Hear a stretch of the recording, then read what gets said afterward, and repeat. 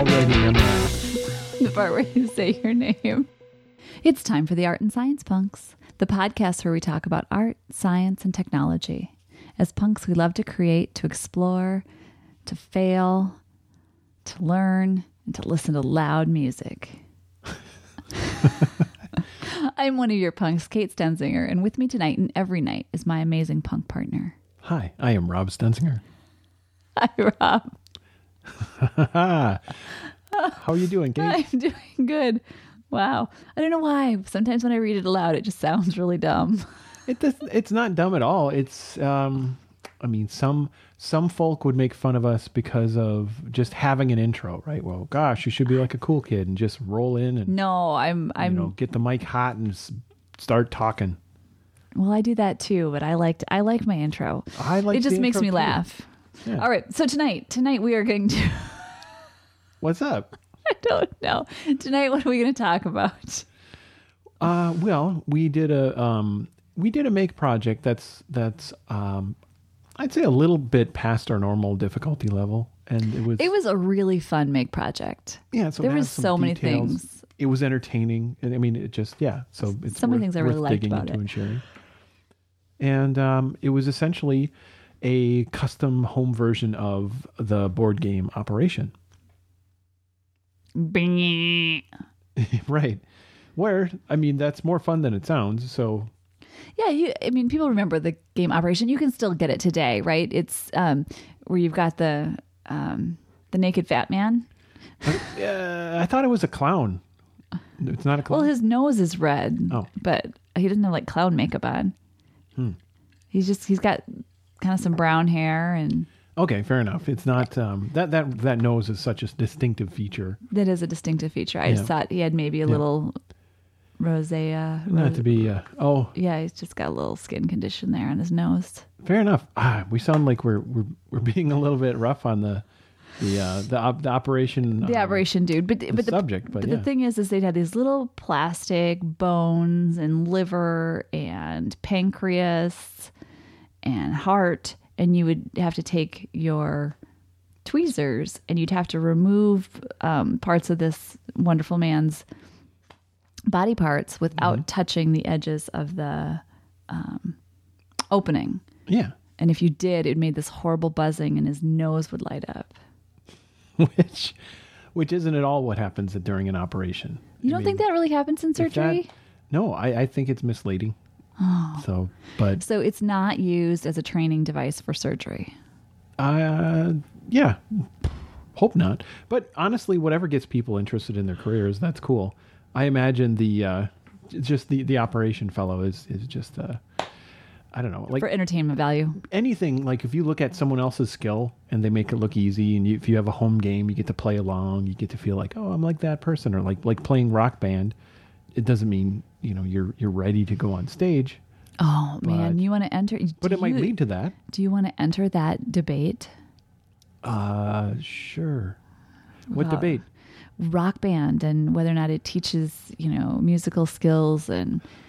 Oh, sure. right? Isn't there like the musicians that actually play the music losing to like 10-year-olds in Rock Band of their own music? And They're different skills. That's the point. So I think we actually agree. It's I don't have a side for you don't have a this. stance? No. I just have read like silly stories online. but My vast internet research that I do. Yeah. Well, you never know what comes up in conversation, but like it's an inspiration that leads to something else, and who knows? Maybe the game Operation does that too, and so that's a service, but it's not the skill itself. So we decided, because this game is so awesome, and we really are trying to make certain that our children become surgeons, that we would make our home version of this game. Yes, and it was something that we saw in a Make magazine article. That's right, because they had some software that could go along with this hardware that we were building. Which was necessary because our basic components, right? You make overall you've got a cardboard box, you've got edges with which to make contact and complete a circuit and stuff. Yeah. But the circuits, you're completing it with a makey, right? And then because it's that, which is essentially it's a to your computer, a makey looks like a keyboard, right? And then you can use code to listen to the events and then visualize them. Because the makey itself, you would need to do something to get those other effects, to light up an LED or a nose on a character or make a buzzer sound. So you had seen this in the Make magazine. What drew you to this project as something for our family to take on?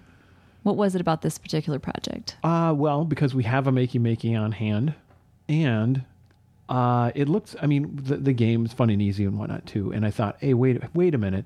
So the article was really nice, great step-by-step instructions. And so it seemed very approachable. We could do this as a family and not lose track of what we're trying to get done. They had like a nice, like all the, the parts list and things like that broken down. And they also had this, the Make magazine mascot robot, right? You're actually doing operation in their version on the robot. And so it sort of just, I don't know, sat around in my, in my brain. I'm noodling on it. And I thought, what could we make different about this? What does, we have 2 kids, not one. What if, what if there's a way to make this work with a couple of different characters? And then what if we customize the characters and stuff like that? And I got more excited about it the more, I thought like we could make this our own. And, nothing against their cool project, but I thought, well, Cartoon Animals might be more our speed. Yeah. So we did. We went with Cartoon Animals that you drew, which turned out fantastic. We'll post some photos of them, of the project and the process. I'll put them out on Instagram, and then we can link to them. What I find really very interesting. You looked at kind of the directions and the instruction, and the project. You were drawn to it. But kind of out the gate, you were like, here are the changes I want to make. I want to make the Makey run 2 of these games. I want to make, change the robot to, cute little... A puppy and a kitty. A puppy and a kitty, some cute animals, some things like that, which I think is very much your style. Like you see something, and especially if there's like a set of instructions somewhere, you're like, yep, but I'm going to change these 7 things. Whereas I always, not always, but very often, I am more the type that the first time I do something, I'm going to do it according to the instructions. And then I'll go back and modify and change things. So I just think that's interesting. Now with this project, because you were taking point, you were taking kind of lead on guiding us through this project. I was totally cool with that. I was like, thumbs up. I'm okay. So that did work out from your side of things, participating and making it. Okay. Oh yeah. Because it's not like having those existing directions. It was convenient and easy, and also having the existing source code to work from. Right. Because I was like, well, how are they doing this? And it turns out it's a web page that has JavaScript in it. It's just something I'm incredibly you're familiar with, comfortable with that. Working with that kind of technology for decades now. So I was not feeling like out of school or coming out of nowhere saying, I will morph this formula. It's like it's something familiar to me that seemed reasonable. And plus having the goal of making it work for 2 kids at once, I thought was a worthwhile thing to attempt. And, but things changed along the way too that I did not plan. Oh, like what? Yeah, part of the parts list was, well, you need you need at least 1 box. We had to make sure we had a couple of boxes that were the same size and all that. And then there was the custom artwork and all this stuff. But then you've got what is going to make electrical contact with the your tweezers, right? Right. And the instructions have copper tape. You would think copper tape. Well, let's just run out and get some copper tape. Sounds like no big deal. I've never had copper tape on hand. No, we didn't have that at home. Assumed it was no biggie. And then coincidentally, we had sort of a weekend planned that I was going to do I was going to take our youngest out on an outing, and I'm like, let's go to Micro Center. Yeah. And Micro Center is one of those, they're around the continental United States, but they're not that common. So yeah, folks it's might a not know. computer technology. Computer tech hobbyist store. So they do stock up a fair amount of like Raspberry Pis and 3D printers. Arduinos and supplies. I thought, no big deal. Yeah, run in there, grab some They hadn't copper even tape. heard of it. And no insult to them. They were just like, oh, that's weird. And anyway, so that was a curveball. Yeah, and we went to like 2 hardware stores after that. Yeah. And then got smart in the car, Well, looked it up on my phone, yeah. We could have purchased it on. ordered on up online and get No all the biggie. copper tape you want. But then that's fine unless you want to work on it this weekend. Right, yeah. No, we were just like, oops. So we improvised and used tinfoil. Yeah. And that was no big deal. Aluminum foil. Aluminum foil. Yeah. Good point. Kitchen foil. Yes. And let's see. That creates other trade-offs and challenges because I would imagine the copper tape would be a little more durable and like stick along the edges better. But we made it work. Yeah, we totally made it work. Use tape. We taped down the aluminum foil after sort of wrapping it around the edges and stuff. And then, experimented with like how much had to be there and a little bit extra to come up. So the Makey has alligator clips when you're trying to connect it, from something from the board itself to what you're trying to make contact with. And then part of the trick of the Makey is that you are the thing that completes the loop.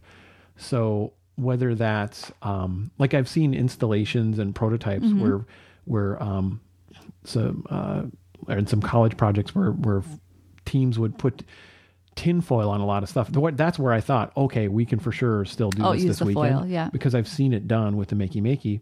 Because all you need is something to help for you to touch where you are completing the circuit. Yeah.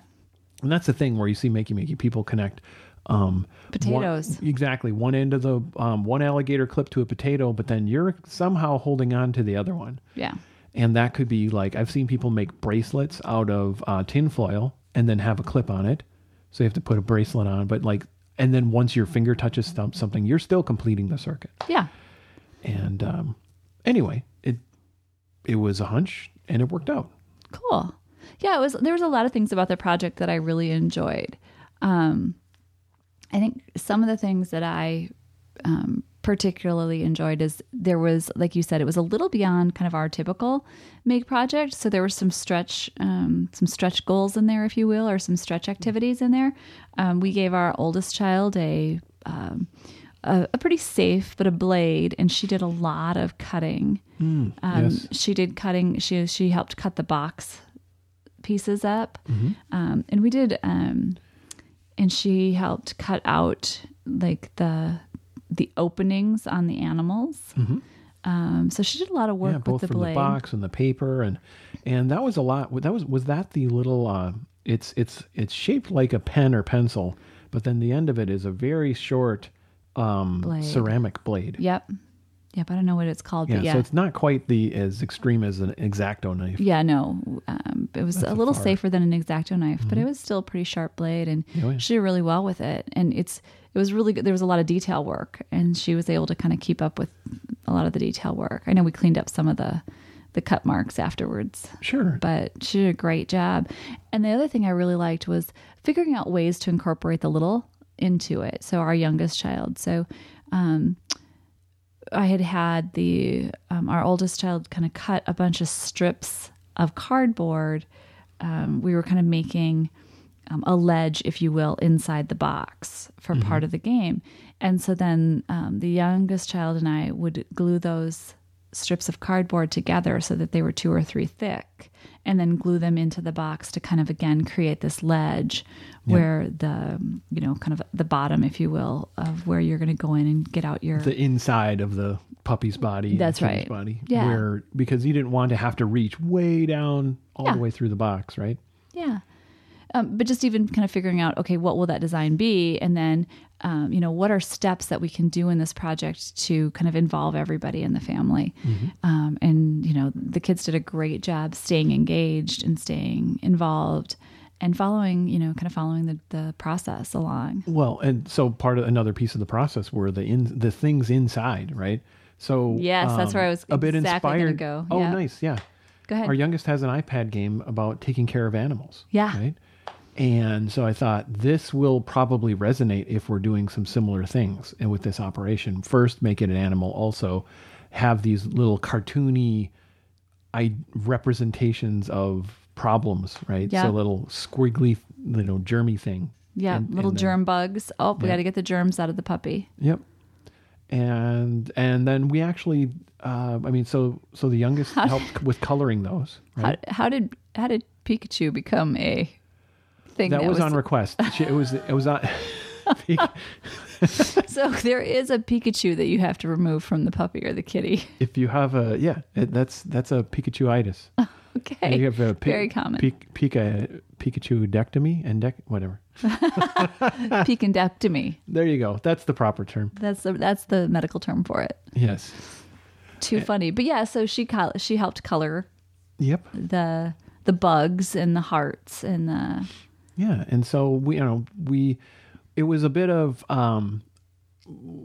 laying a foundation where they could succeed and have this thing that would all come together in the end, but they were still very hands-on along the way. And I think that's really important, Robbie, because I know that's something that we talked about, kind of you and I just together before we started the project, is how can we make this project successful in that we end up with kind of a nice finished product, and still really have the kids be hands-on, because oftentimes, kids will be kids, and, we have one that will, put 2 marks on a piece of paper and call it golden, sometimes. And it really worked out well to, that we had kind of talked that through and figured out, okay, here are the things that we really want to direct and guide, and here are the things where they get to direct and guide. And again, case in point, you went to draw germs and ended up with, Pikachu and a couple other, really interesting things that would go into the puppy and the kitty. And it was making it so every step had their hands in it, but also our hands in it, to try to make sure it came together in a way that they would feel like, involved, and also, all of us enjoy the end product. Then what was the other thing about let's see. I had one more. Yeah, what's up? We used a product that we've never used before that I'm curious what you thought about. That is, I don't know exactly what to call it, but I call it electrical paint. Yeah, conductive paint. Yeah. Conductive ink. Yep. And we used that. What did you think of that? I thought we had mixed success. Right. Yeah. It was really hard to work with for what we were doing with it. Yeah, for what we were doing. So we had cut out, again, imagine we cut out a tiny little germ that has been colored. Yeah. And then we outlined the outside of the germ with conductive paint. Exactly. So if you are... With a toothpick.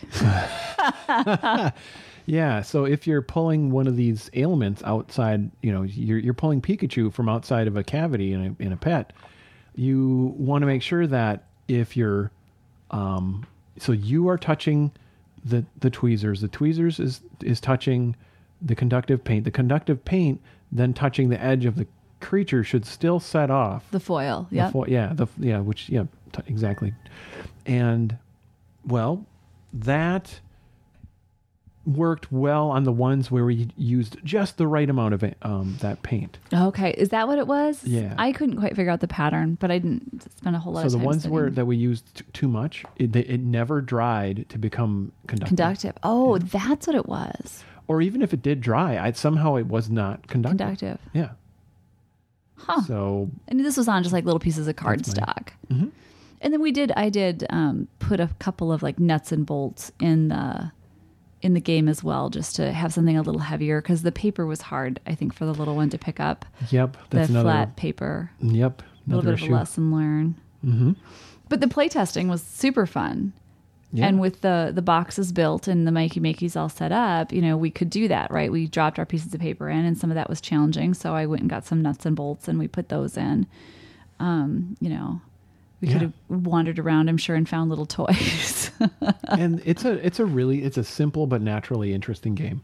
And so once you have it all put together and working, it sells itself. Then there was one more customization I did after our first day of completing it, is instead of the code example that Make Magazine has that was fantastic, totally worked, it didn't really make sense for the puppy and the kitty, right? So I made it so that the different keyboard events that pertain to the puppy or versus the kitty would communicate differently. Yeah.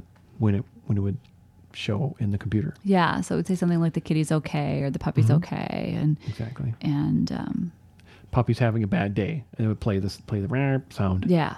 Yep.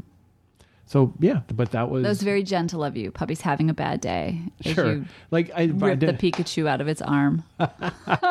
Right. I know we could actually try to figure out how to make it make sense for the Pikachu. But honestly, this setup is really flexible. So now having that in the software, like we could iterate on this, and that could be future lessons. Yeah, absolutely. Like adding a timer. Because I think you did the code. I wasn't around when you did the coding, so I don't know how much involvement you had with us or with the kids at all, or if any on the coding. I walked through it a little bit with our eldest. Okay. But, yeah. But very cool. That could be a future exercise, though, where we modify it together. Yeah. Oh, I love it. Fantastic. Well, that was one of our best, or one of our more recent kind of adventures with a big make project that we did want to share with the art and science community. The punks, as you call them, the art punks. and science. Yeah, I mean, I guess we are all art and science punks. We are. Yeah. So I have a pick tonight. Do you have a pick tonight? I do. I have the art pick. I'm hoping. Okay. Am I supposed to have the science pick? I think you have the science pick first, but oh no, I have a science pick. Yeah. But no big deal, right? We could switch it up. Nope, I have a science pick. Let me find my science pick. Okay, you're looking for that. Should I do my art pick? I'll do my art pick. Mine kind of crosses the boundaries. That's why I got confused. I had the right pick pulled up. It's fair enough. Yeah, as we both have done with it. But it's very scientific. Oh, okay. Well, don't make us wait any longer. What do we have here? Why cats paint. Get out. A theory of feline aesthetics. What? You remember the book? I do remember the book. The book is my pick. Is the book not a joke? The book is totally a joke. Okay. But if you haven't seen it, if you haven't read it, at least to go out to Amazon and look at the reviews and look at the definition of the book. I've had this book for a long time. Mm-hmm. I think as long as I've known you, mm-hmm. I've had this book. And it literally is very seriously written, as though it is scientific, as to why cats have the need to paint. And there's images of cats painting and trying to show that the cat is actually painting the scene that they're standing in front of and how they need to express themselves. They go so far as to have other forms of art that the cats do, like scratching a hole in a couch. But they did it, and it's a sculpture. And it's like, no, that's the cat destroying your furniture. But it's very, very funny, and it's a lot of fun. And if you, science humor, it's science humor. Thank you. So anyway, yeah, I looked down at my pick, and I was like, oh, it's art, but no, it's very. A lot of the theory in the text is quite like, fantastic, and it's very deadpan. I mean, do they very deadpan? Do they wink at all in there? Say like, yeah, we're no, they don't. But they came out with a book. So this book was out in '94, and they came out with a book. Let me see if I can find quick the year. That is Why Paint Cats. Yeah. So they came out with that book in 2002, and I think that kind of gave away the fact that the first book was a joke. Why paint cats? Oh my, wow. And there's a picture of a cat that's been painted. Wow.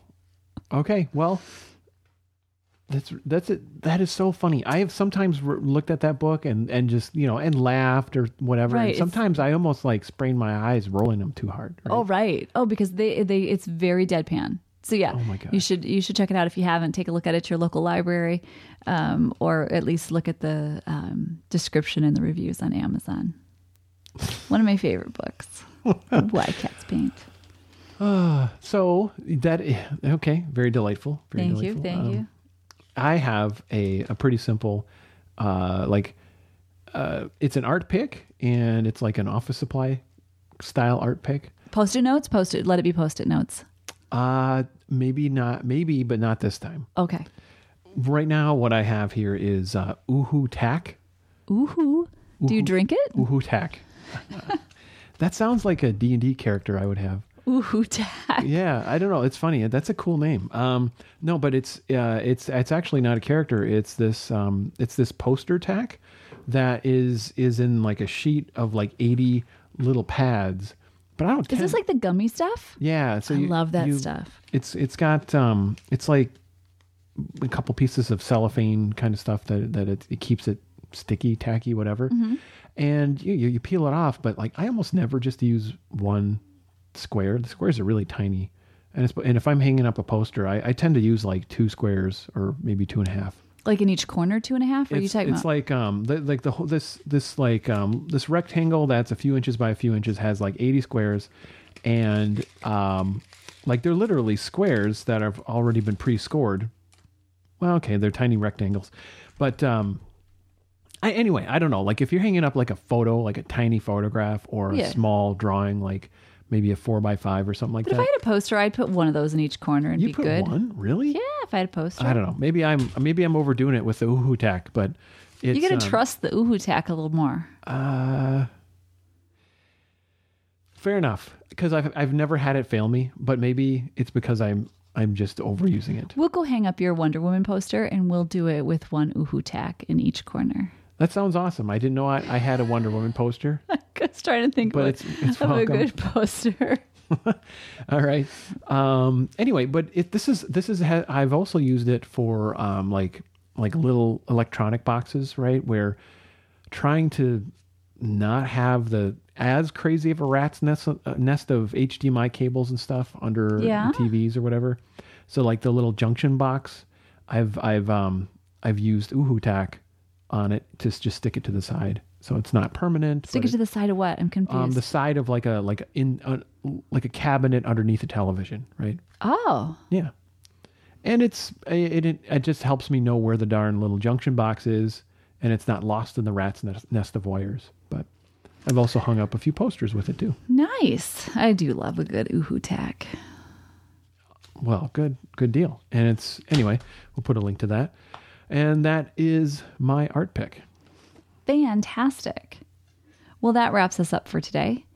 Thanks for listening and for being a part of the Art and Science Punks community. Robbie, tell the fine people where they can find us online. You got it. Art and Science Punks has a blog at artandsciencepunks.com. And on Twitter, we are Art Science Punks. And we are Art and Science Punks on Instagram. And you can find our podcast feed at artsciencepunks.fireside.fm or on Apple Podcasts and Google Play Podcasts, where, as usual, we would appreciate your kind words and ratings. Thanks, and you can tweet me at Kate Stenzinger on Twitter. And I'm Rob Stenzinger on Twitter. Keep building, making, and sharing.